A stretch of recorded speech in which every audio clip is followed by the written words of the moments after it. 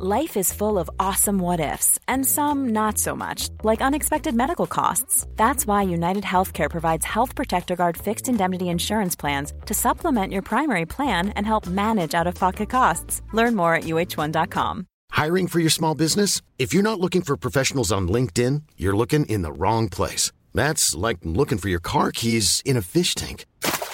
LinkedIn helps you hire professionals you can't find anywhere else, even those who aren't actively searching for a new job but might be open to the perfect role. In a given month, over 70% of LinkedIn users don't even visit other leading job sites. So start looking in the right place. With LinkedIn, you can hire professionals like a professional. Post your free job on linkedin.com/people today.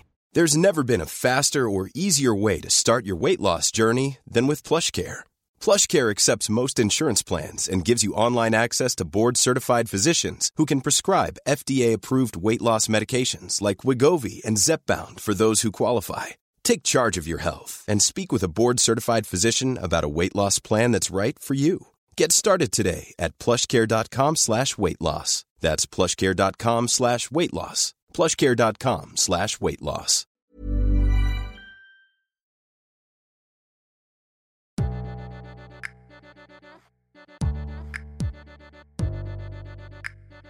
Pursuing your future doesn't end at 40. In fact, it may mark the beginning of knowing who you are, what you're capable of, and what you really want. But knowing what's next and how to get there can be a challenge, especially when old narratives play on repeat. Liberty Road is here to share stories so that you can consider your possibilities, pursue your purpose, and move into your future with intention. I'm your host, Netta Jones, and we're here to listen, learn, and liberate dreams, one episode at a time.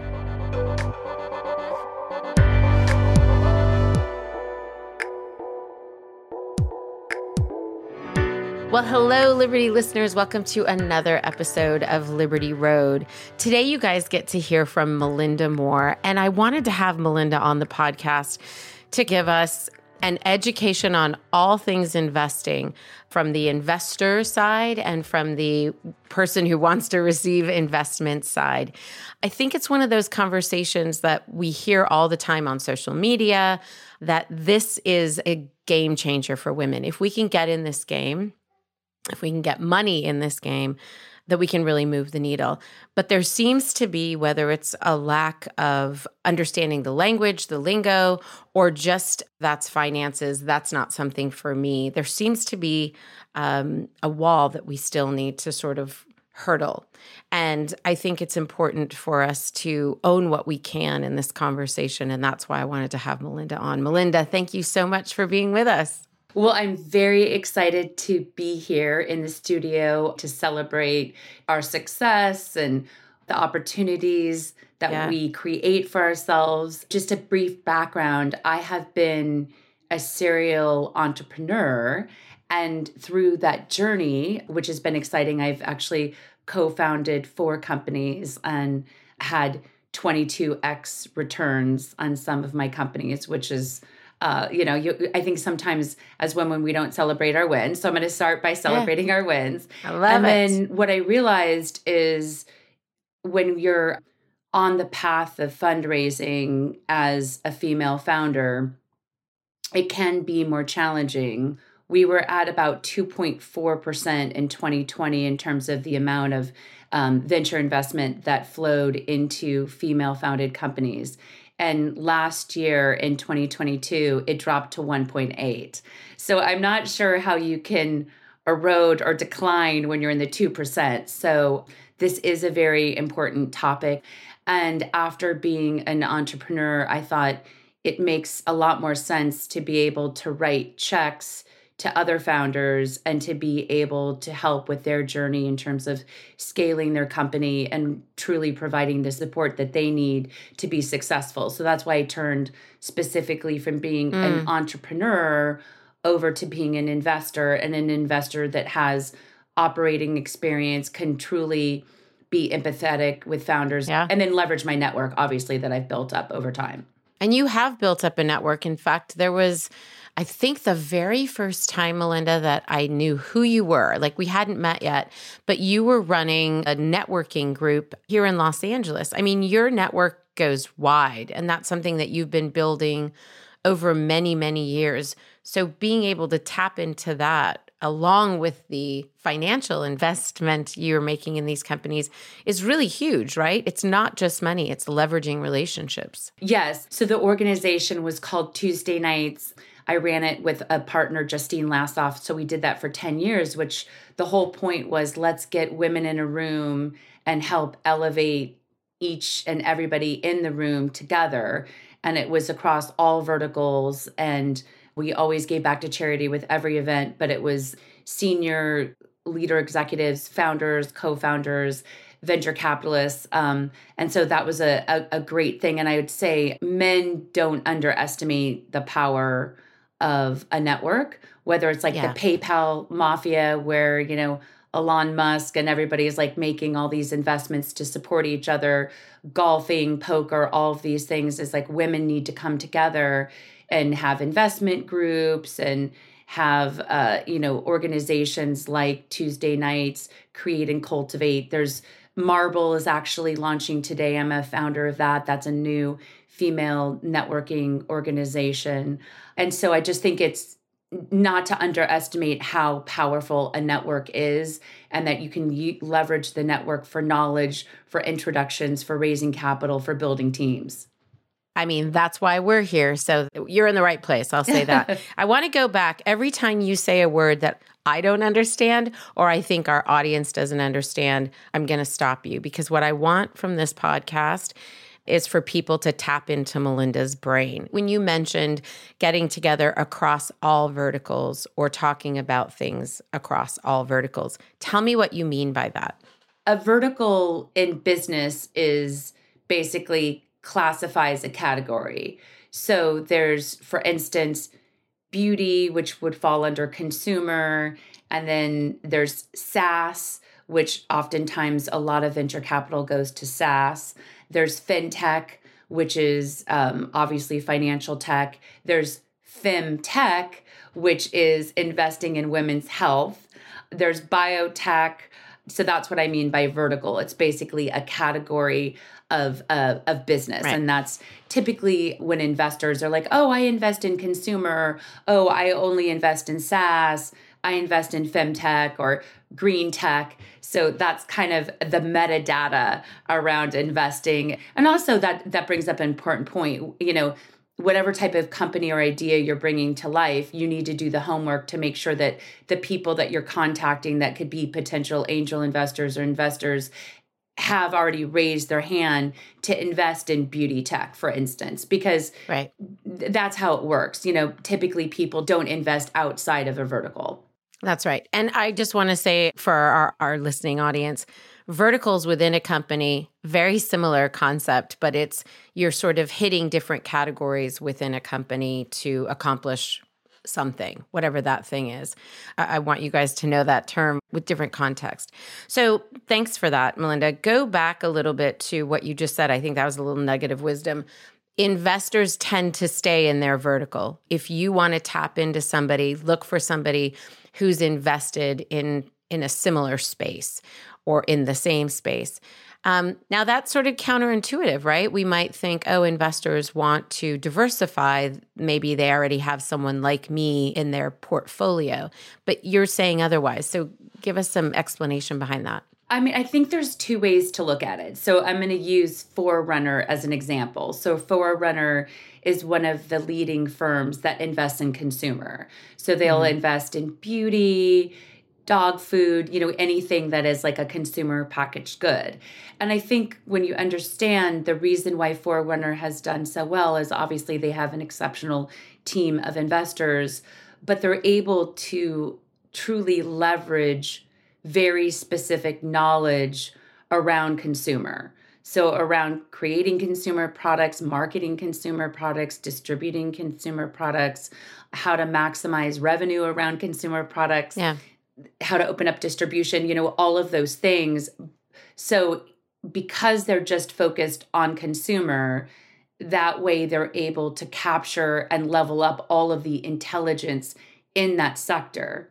Now, there are other funds. For instance, there's Mac Capital, which is based in Los Angeles, and I'll laugh, but they've invested in tampons all the way to rockets. So that's something that's more of like a general type of fund. So there do exist some general funds which will invest across verticals.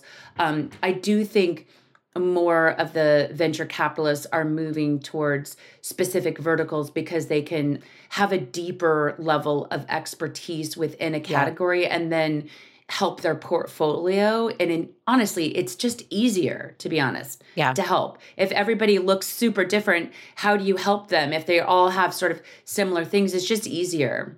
Yeah. And I would say as a founder, I would want somebody who has deep knowledge in that particular area, that I'm looking at that investor, not just for what they can give me in money, but also what they can give me in, to your earlier point, in relationships and in sort of their brain power. I want to tap into all those things. Okay. So we're talking about venture capital right now, but I want to go back a little bit, a few steps. So I'm going to give you a scenario and I want you to tell me what kind of investor is kind of good for this. And I'm picking out people that I think live in our audience. So let's say there's a woman who really just has an idea. She's created a 5-page business plan. You know, she has a pretty good sense of what she's creating, doesn't have a necessarily deep knowledge in that. And let's say it's you mentioned dog food earlier. Let's say it's a dog food bakery, or it's a bakery for pets. She's looking at a single brick and mortar and some online sales. Has nothing yet, hasn't done $1 in sales, no transactions yet. But she's got the concept, the brand, the website's up and running. She's got one part-time assistant that's going to help her with everything that she needs. She needs $100,000. Where does she go?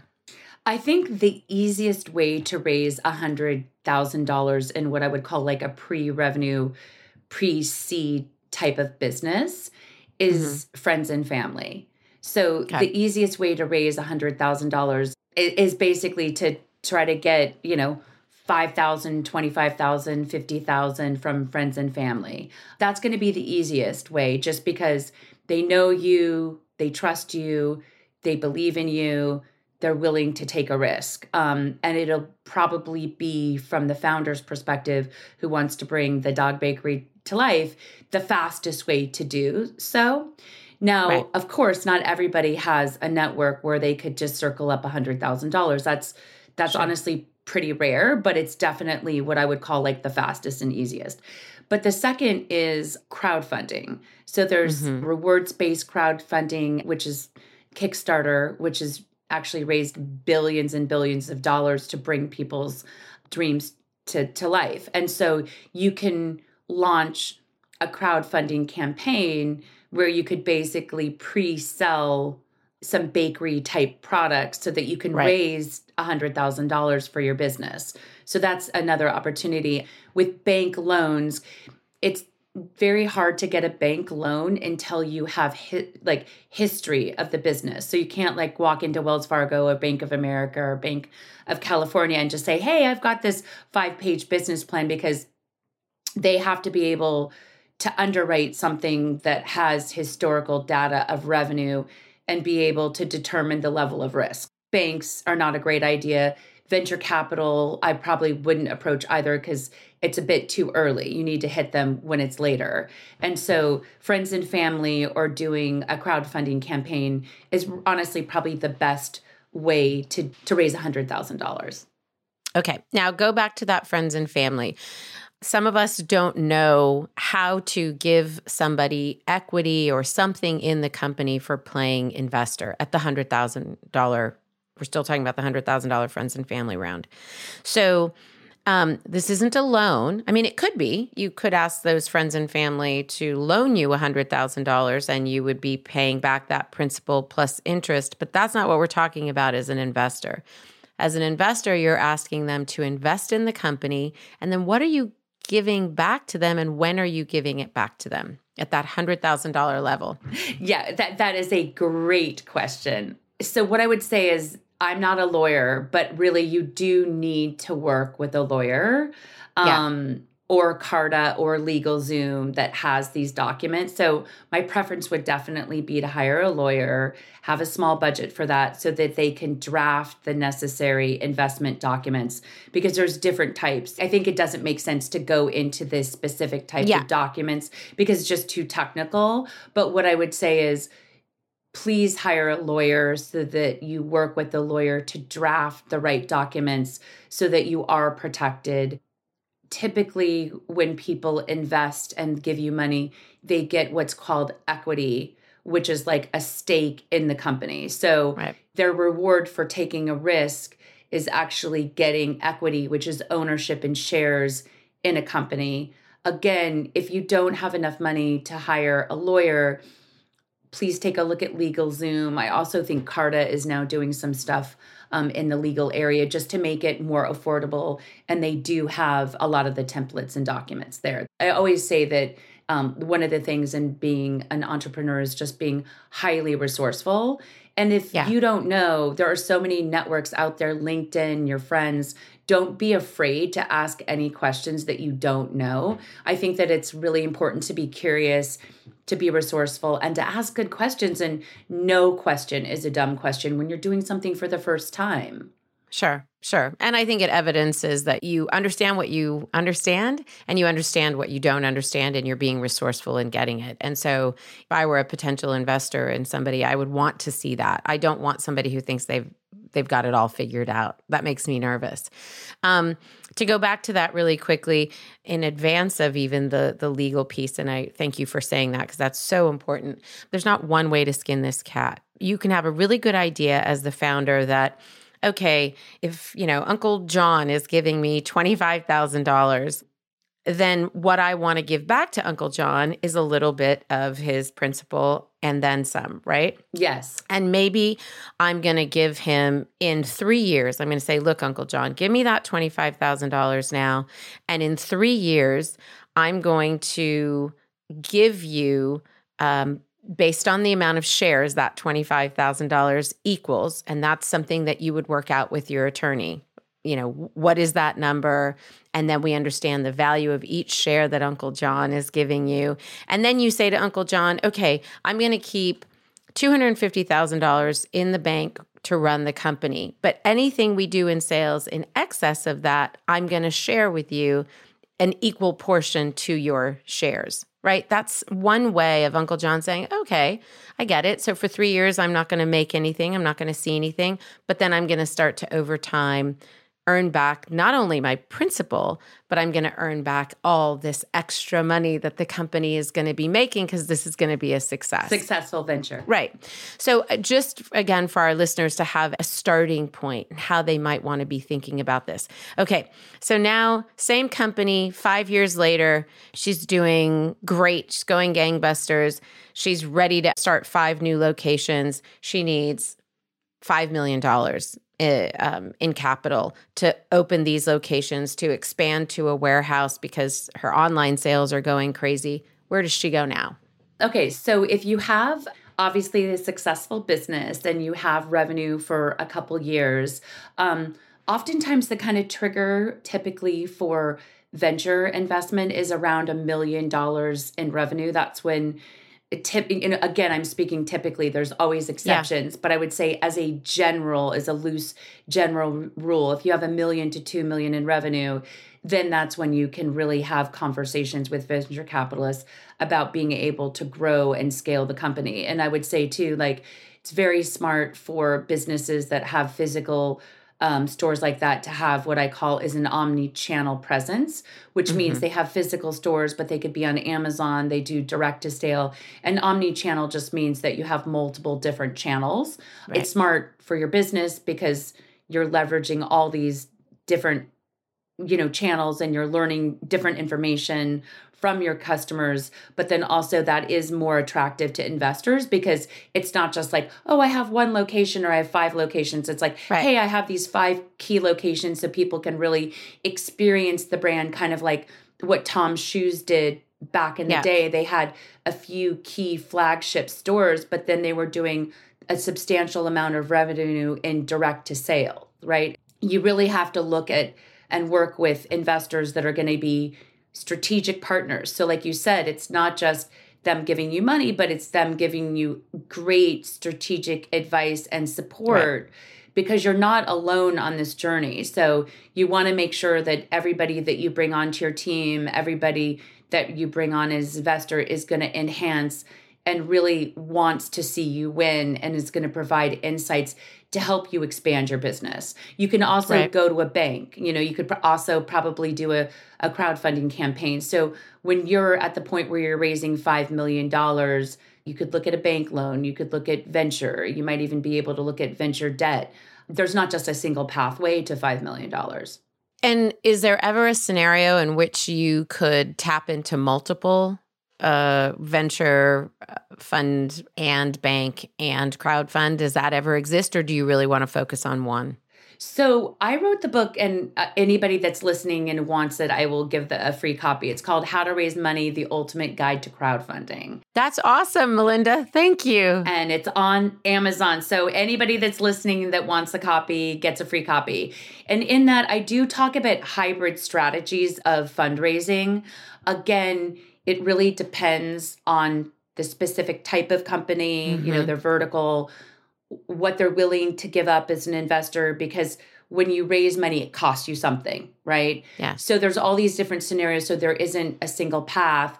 But what I would say, there's also hybrid ways. So I will say this is a perfect opportunity. So I'm an investor and an advisor in a company called Bold Q. And essentially it's a beauty tech company where we're building robots that dispense in real time the exact foundation to match your skin color, because we all have different skin colors and different times we have different skin colors. And so this morning, I'm so excited. We're actually going viral on TikTok. And we did pre-seed a raise that was primarily angels like myself and some venture capital.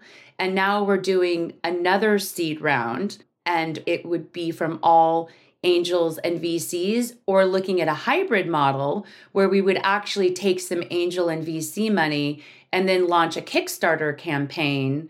So that would be a hybrid. And so we're really looking at what is going to be optimal in this scenario, but we're very open to a hybrid scenario in which we would use some angel or venture capital money to have a really successful Kickstarter campaign so that people could get on the wait list and they'd have early access and they would get the first Bold Q devices. So as we're spending money on marketing for Kickstarter, because you have to have a marketing campaign, we're also getting investors. So each dollar that we spend for marketing, we're also getting investment. So that's kind of double bottom line money working for you. And so there are hybrid scenarios of investing. And I do talk about that in my book. And I do actually practice that in the real world. Well, what I love about what you just experienced is you leveraged what went viral.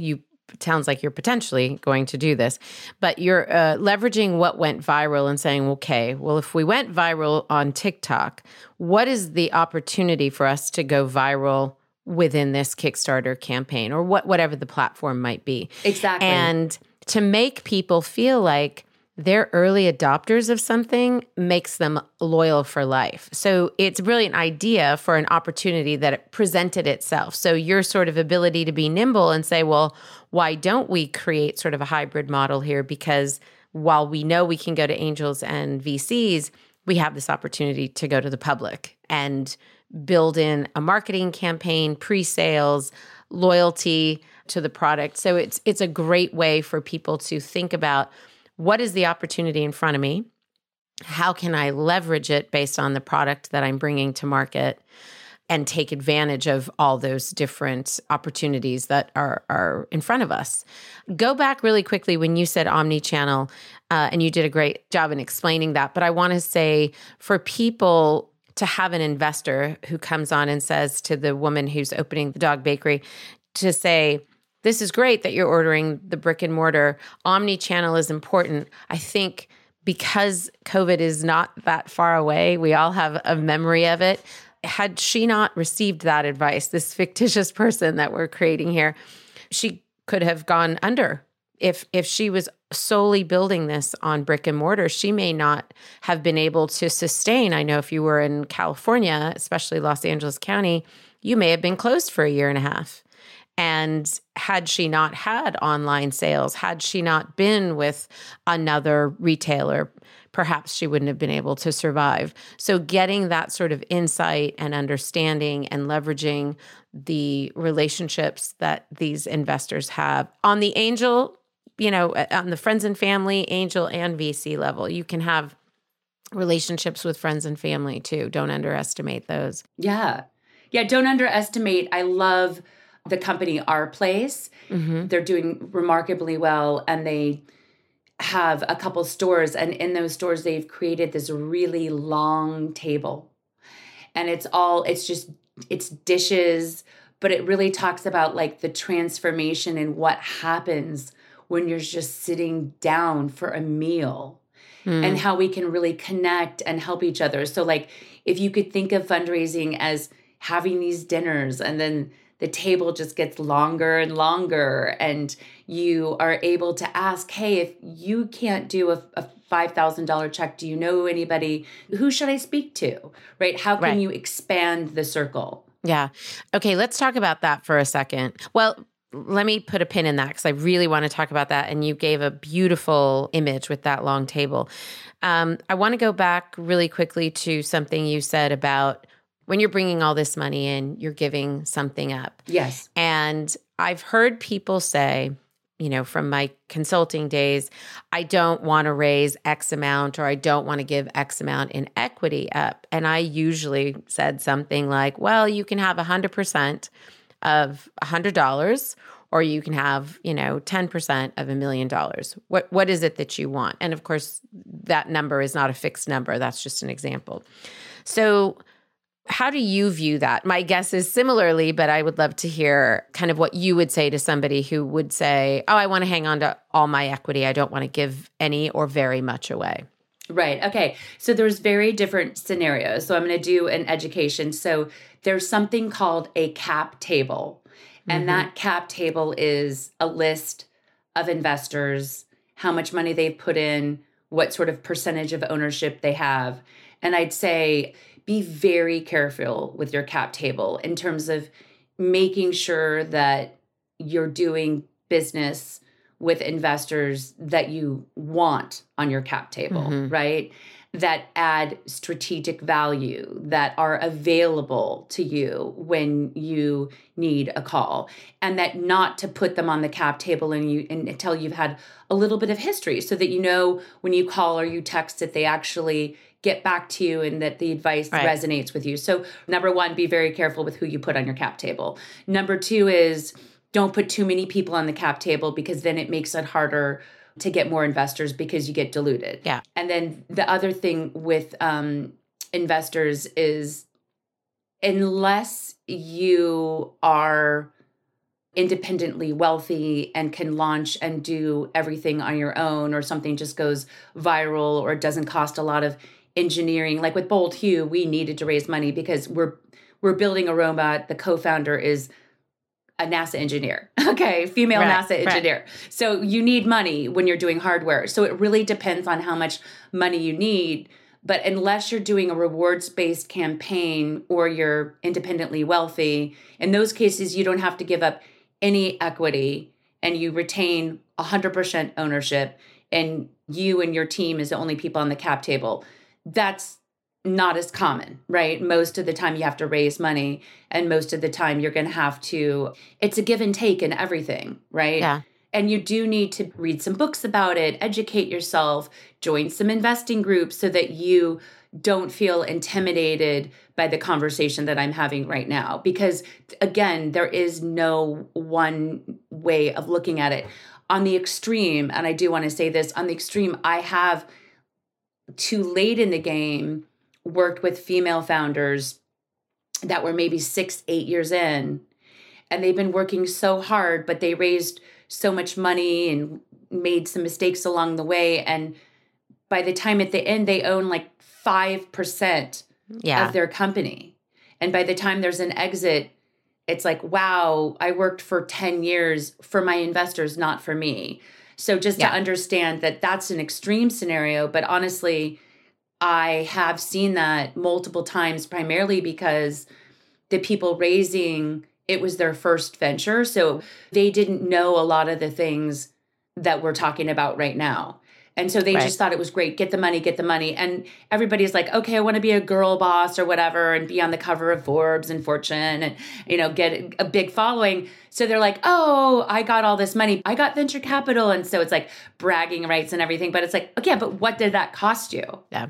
You essentially switched jobs. You went from one job and you took another job because, to your point, you were working for the VCs. Yes. And I'll just keep with this dog scenario. If that woman could raise just what she needs, a little bit more than what she needs, because mistakes happen. Yes. Like, you always learn raise things a little bit more and have some cushion. Yeah. But if she didn't out of the gate start with, millions of dollars in raised money, wherever she got that from, she could hang on to a ton of equity. And also what she's giving up, like the cost of investing in her would be higher because she would have some success under her belt. She wouldn't be starting at zero. So 3 years in, if she wants to raise that money, it's going to really cost those investors to participate and be a part of that business because she's shown herself to be successful and she's shown this to be nothing's a sure bet, but a more sure bet, right? Yes. So if you can do that, it sounds like you're saying, be careful. Be careful with how much you bring in right away. Don't give yourself away. Exactly. Know your value. Know your value. Yeah. But also, like, it's interesting. I call it kind of quiet confidence. Know you're selling an opportunity because it's a sales job, right? When you're raising money and doing fundraising. But also, don't be obnoxious and don't come from ego because people feel that and nobody likes that. And at the end of the day, you could end up with nothing if you are overly aggressive, come from ego or rude. I have heard certain things that people have said to VCs. And then the other thing is it's a small community. So people talk. So if you have a really bad experience in an investment meeting, that can be shared. So just have good etiquette. Be careful. I get it. It's frustrating raising money. It's hard. It's like 100% of your time has to be raising and then 100% have to be running the company. So now you have 2 full-time jobs among all the other things, kids, clean clothes, just house, life, dog, life, life, right? So it's not for the faint of heart. It's definitely like a roller coaster ride. But I was talking to a big VC this week and the VC was declining, but saying like, hey, kind of come back to me when you've got more progress. And the founder was just like very offended and rude and said something that they shouldn't have said of like, I'm not coming back. And then that person the VC went around and said, oh, look out for this founder. Yeah. You don't want that. So be a good human is, I think, the lesson here. Be cool. Be cool. And I think that's just, a good lesson in just remember that you need to be human and you're dealing with humans. I think there's this crazy intimidation factor when it comes to raising money. And if as a woman, you're very likely to be in a room full of men, that could increase for whatever reason. That's a whole other episode we can unpack. Yes. But it's just keep in mind who you're talking to. And also to your earlier point when you said, be careful who you put on that cap table. Remember, that's not just money.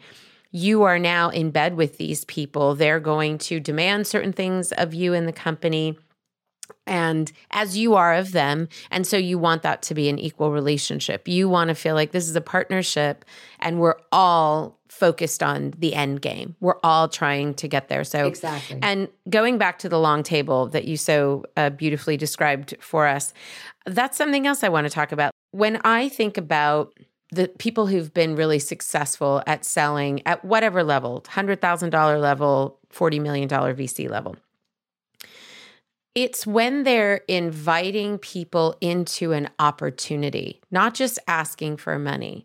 And so you really need to be able to articulate that opportunity, right? Yes. So tell us a little bit about what we need to do.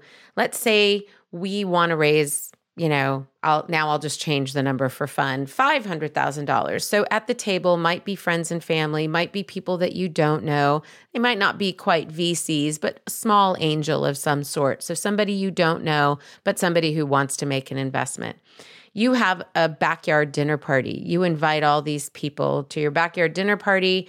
You kind of wine and dine them, and then you launch into, this is what I'm creating, and I'm inviting you to come on board with me. What is it that you, as an investor, let's say, Melinda, you're at the backyard dinner table. What do you want to hear? What are 3 things you really want to hear from this person to know, you know what? I think I'm going to be an investor here. I think I like what I'm hearing. Or conversely, I'm out of here. This makes me run for the hills. That something they said or did, or maybe it's even the product or the service in general. Well, I mean, honestly, Netta, that's kind of how we met, right? We met in a beautiful backyard in a home with these amazing women sharing food and wine. So that's actually how I'm here, right? So that's proof point of how powerful that can be in terms of making connections. Absolutely. And what I'd say, like the top 3 things that I want to hear is, I want to hear about a founder or co-founder's story, their journey, their background. I want to hear, as part of that is, why are they motivated to do the dog bakery, right? Mm-hmm. And then the second thing is like personality traits. I want to make sure that they have grit. I want to make sure that they have quiet confidence. I want to make sure that they know how to build the right culture, that they're going to be able to attract the right team, that they're going to be able to get more investors. So that's the second thing. And the third thing is like, what is the secret sauce? There needs to be some secret sauce, because why is it going to be this dog bakery than any other dog bakery? Why is it going to be this electric bike? In the Bold Hue, the reason why I personally invested and am an advisor is because the co-founders are phenomenal. I know 100% that they are going to go the distance and do whatever it takes.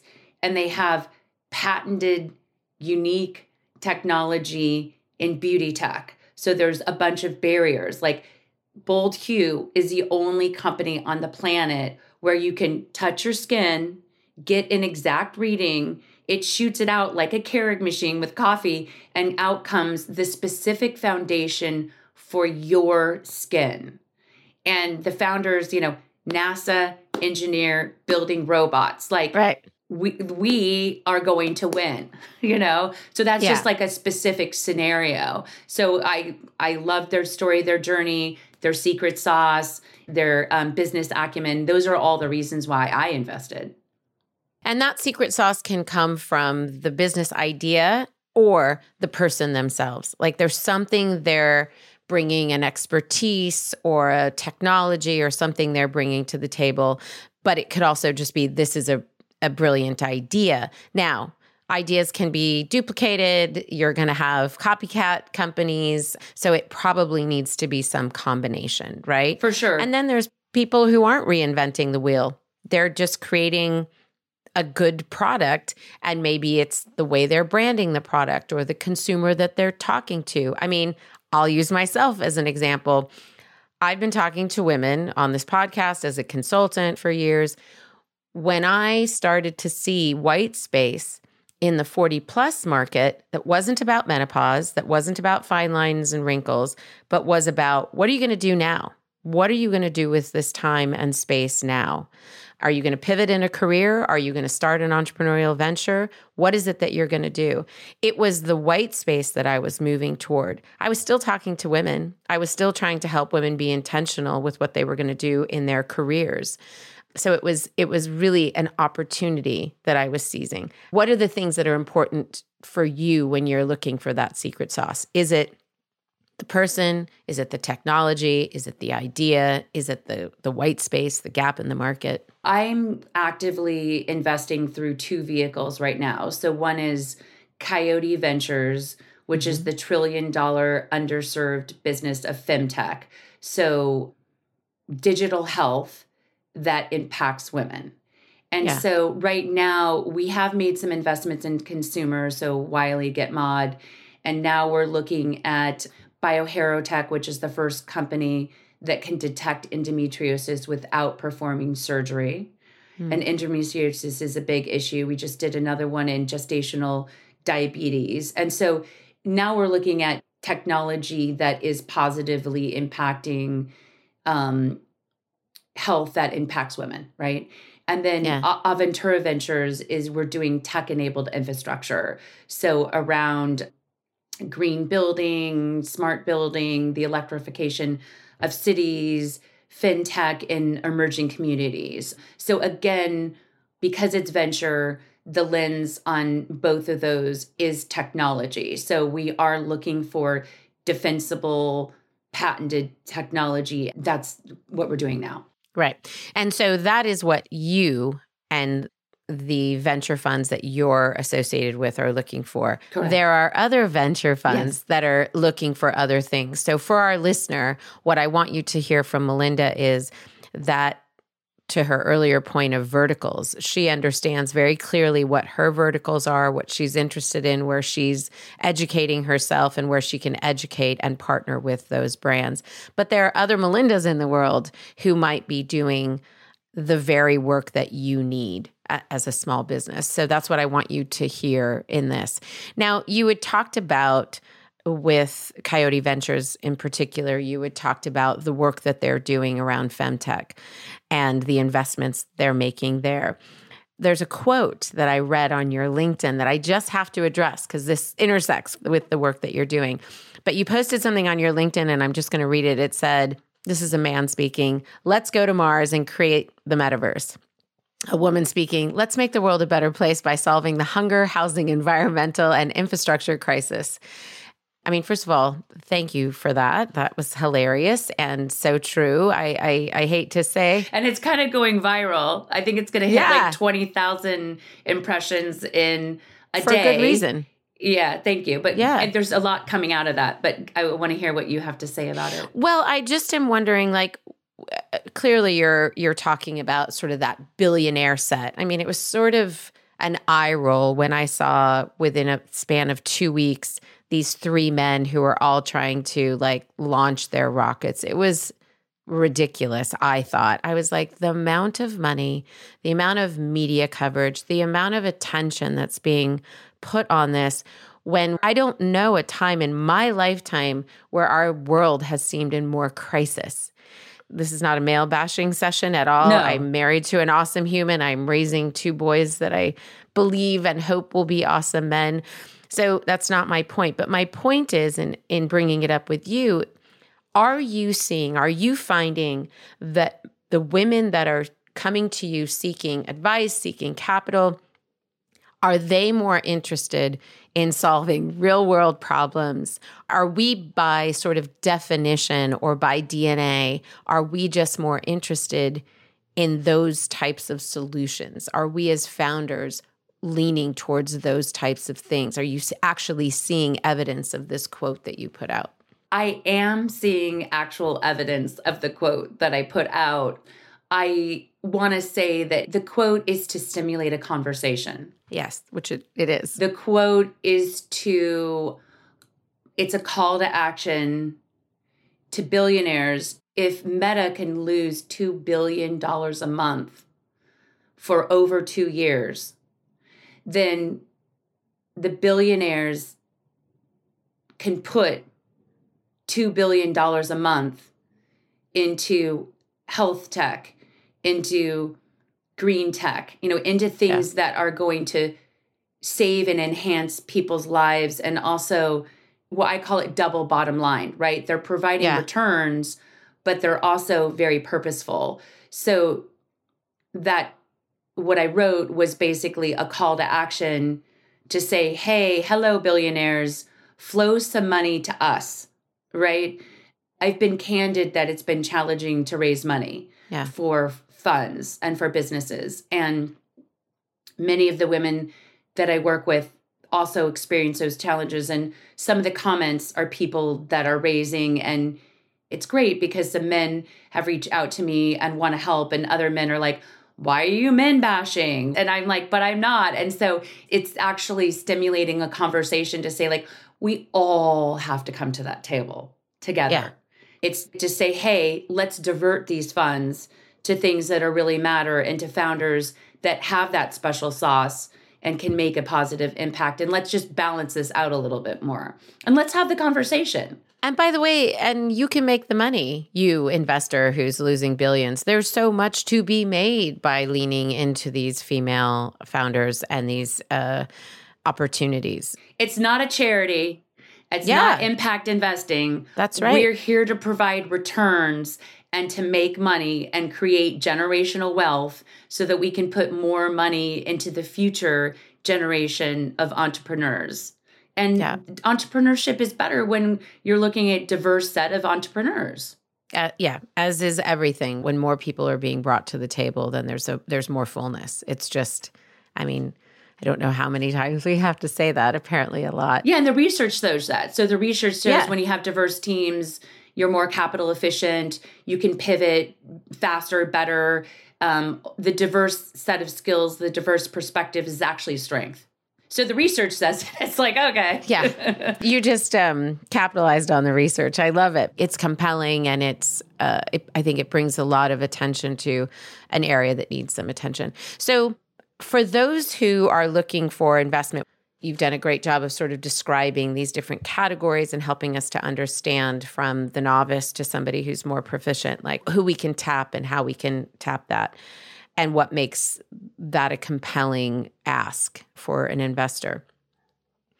For those who are interested in becoming investors, for those who are like, how do I do what Melinda's doing at any level, right? That means I've got a couple $1,000s sitting around. I'd love to give it to a woman-owned brand, or somebody who's sitting on something considerably more, who would like to kind of move the needle for women in a more substantial way. How do they get involved? Perhaps they have the money, but that doesn't mean they have the know-how. Right, because you need the money, but then you need to be able to source the deals and the right deals. Now, there are a bunch of angel groups. So those angel groups can meet in the real world or be virtual. You can Google different angel groups and see if those angel groups are investing in, specifically the areas that you care about. There's investment groups on LinkedIn. There's women investment groups. I mean, there's so many different type of investment groups. I do think LinkedIn is a great platform just to start because there are so many investors, on LinkedIn. Right. But I think I would start with angel groups. That's a good one. And there are tons. And actually, at some point, maybe we'll create sort of a list that we can to share float out to everybody groups. To share. We don't have any affiliation with any of them, but it would be good for you guys to just get tapped into those. Because you can hear the discussion, like everybody, so somebody pitches, but then this could be live like at a school, and then somebody pitches, and then the investors that are all in the background, the angels, are able to ask questions, and then they can talk and decide as a group, do we want to invest? Do we not want to invest? Right. So it also, again, brings more people to the table so you can discuss the opportunity with others that want to invest. Yeah, I also would think it'd just be a great way to learn is get involved in the group. They usually have a minimum for you to be involved. Find a minimum that is comfortable for you. It's like when you go to the poker table, make sure that you're playing with the right poker chips. Exactly. Yeah, don't lose money. No. You know what I mean? I will say this too, with angel investing, like it really is kind of a numbers game. So you really need to invest in like 50 to 100 to think that you're going to have a unicorn in there, which is $1 billion. So it's not like, oh, just do a couple. And then so you want to be careful and not invest money that you don't have. And I think you can, once you find that group that fits your kind of budget and your interest, going back to your verticals conversation, some of those groups might focus on a certain vertical or a few verticals. But then you can just sit around, be in the room, listen, pay attention to those people who have been doing this longer than you. And in a matter of time, you too will start to become an expert. You started out not knowing what you know now, right? And it's taken years of information and knowledge and having some success with companies and having some failures with companies and having some that were like, nah, that's not quite what we thought they would be for you to come to the place that you are now. it's very clear to me and to our listeners how you and the work that you've done as an investor, as an advisor, have liberated so many other men and women. But how has this work liberated you, Melinda, the woman? Like, what has being an investor done for you that is somewhat unique to any other work that you could do? And you've kind of found a little bit more of who you are as a person through that work. Thank you. That's such a great question. I love being able to empower others, and I get a lot of joy from that. Mm-hmm. I enjoy working with people. So I work with men and women. Mm-hmm. I do work a little bit more disproportionately with women simply because they honestly need more of the help. And so there's nothing better than helping women get funded and be able to bring their ideas to life and to be able to work with them, to experience the highs, to experience the lows, to be there for them. I just say it's very rewarding. And ultimately, right, when you have success, then you can cycle this.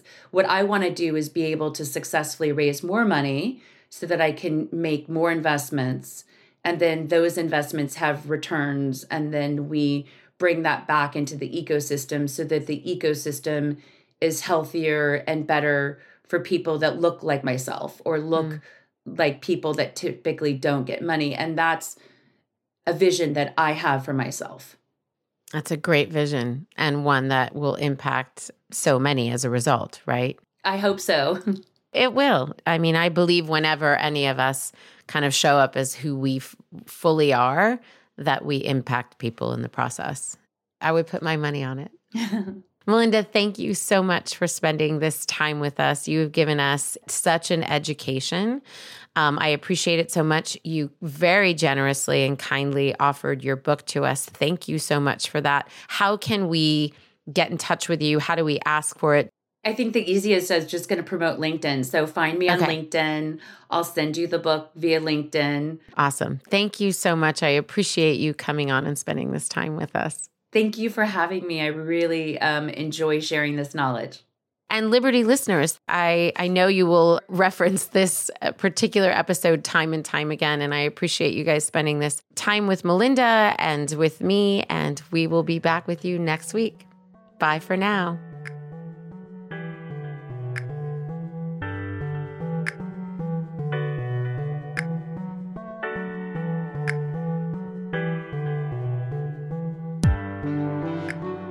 Liberty Road is broadcast on all platforms: Apple Podcasts, Spotify, Stitcher, Google Podcasts, and more. If you like what you've heard, please follow, rate, and review Liberty Road on Apple Podcasts and Spotify. It helps us to know if these episodes are inspiring and equipping your ventures. Liberty Road is produced by Netta Jones and Elizabeth Joy Wyndham, and music by Jordan Flower.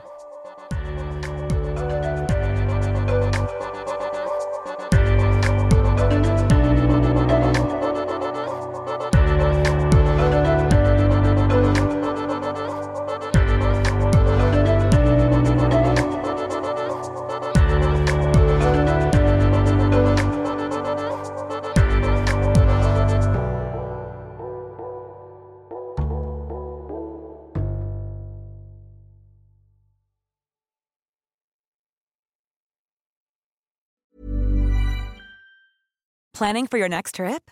Elevate your travel style with Quince. Quince has all the jet-setting essentials you'll want for your next getaway, like European linen, premium luggage options, buttery soft Italian leather bags, and so much more. And is all priced at 50 to 80% less than similar brands.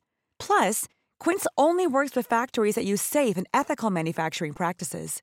Pack your bags with high-quality essentials you'll be wearing for vacations to come with Quince. Go to quince.com/pack for free shipping and 365-day returns. Mom deserves the best, and there's no better place to shop for Mother's Day than Whole Foods Market. They're your destination for unbeatable savings, from premium gifts to show-stopping flowers and irresistible desserts. Start by saving 33% with Prime on all body care and candles. Then get a 15-stem bunch of tulips for just $9.99 each with Prime. Round out Mom's menu with festive rosé, irresistible berry chantilly cake, and more special treats. Come celebrate Mother's Day at Whole Foods Market Blanket. Imagine the softest sheets you've ever felt. Now imagine them getting even softer over time. That's what you'll feel with Boll and Branch's organic cotton sheets. In a recent customer survey, 96% replied that Boll and Branch sheets get softer with every wash. Start getting your best night's sleep in these sheets that get softer and softer for years to come. Try their sheets with a 30-night guarantee. Plus, get 15% off your first order at bollandbranch.com. Code BUTTERY. Exclusions apply. See site for details.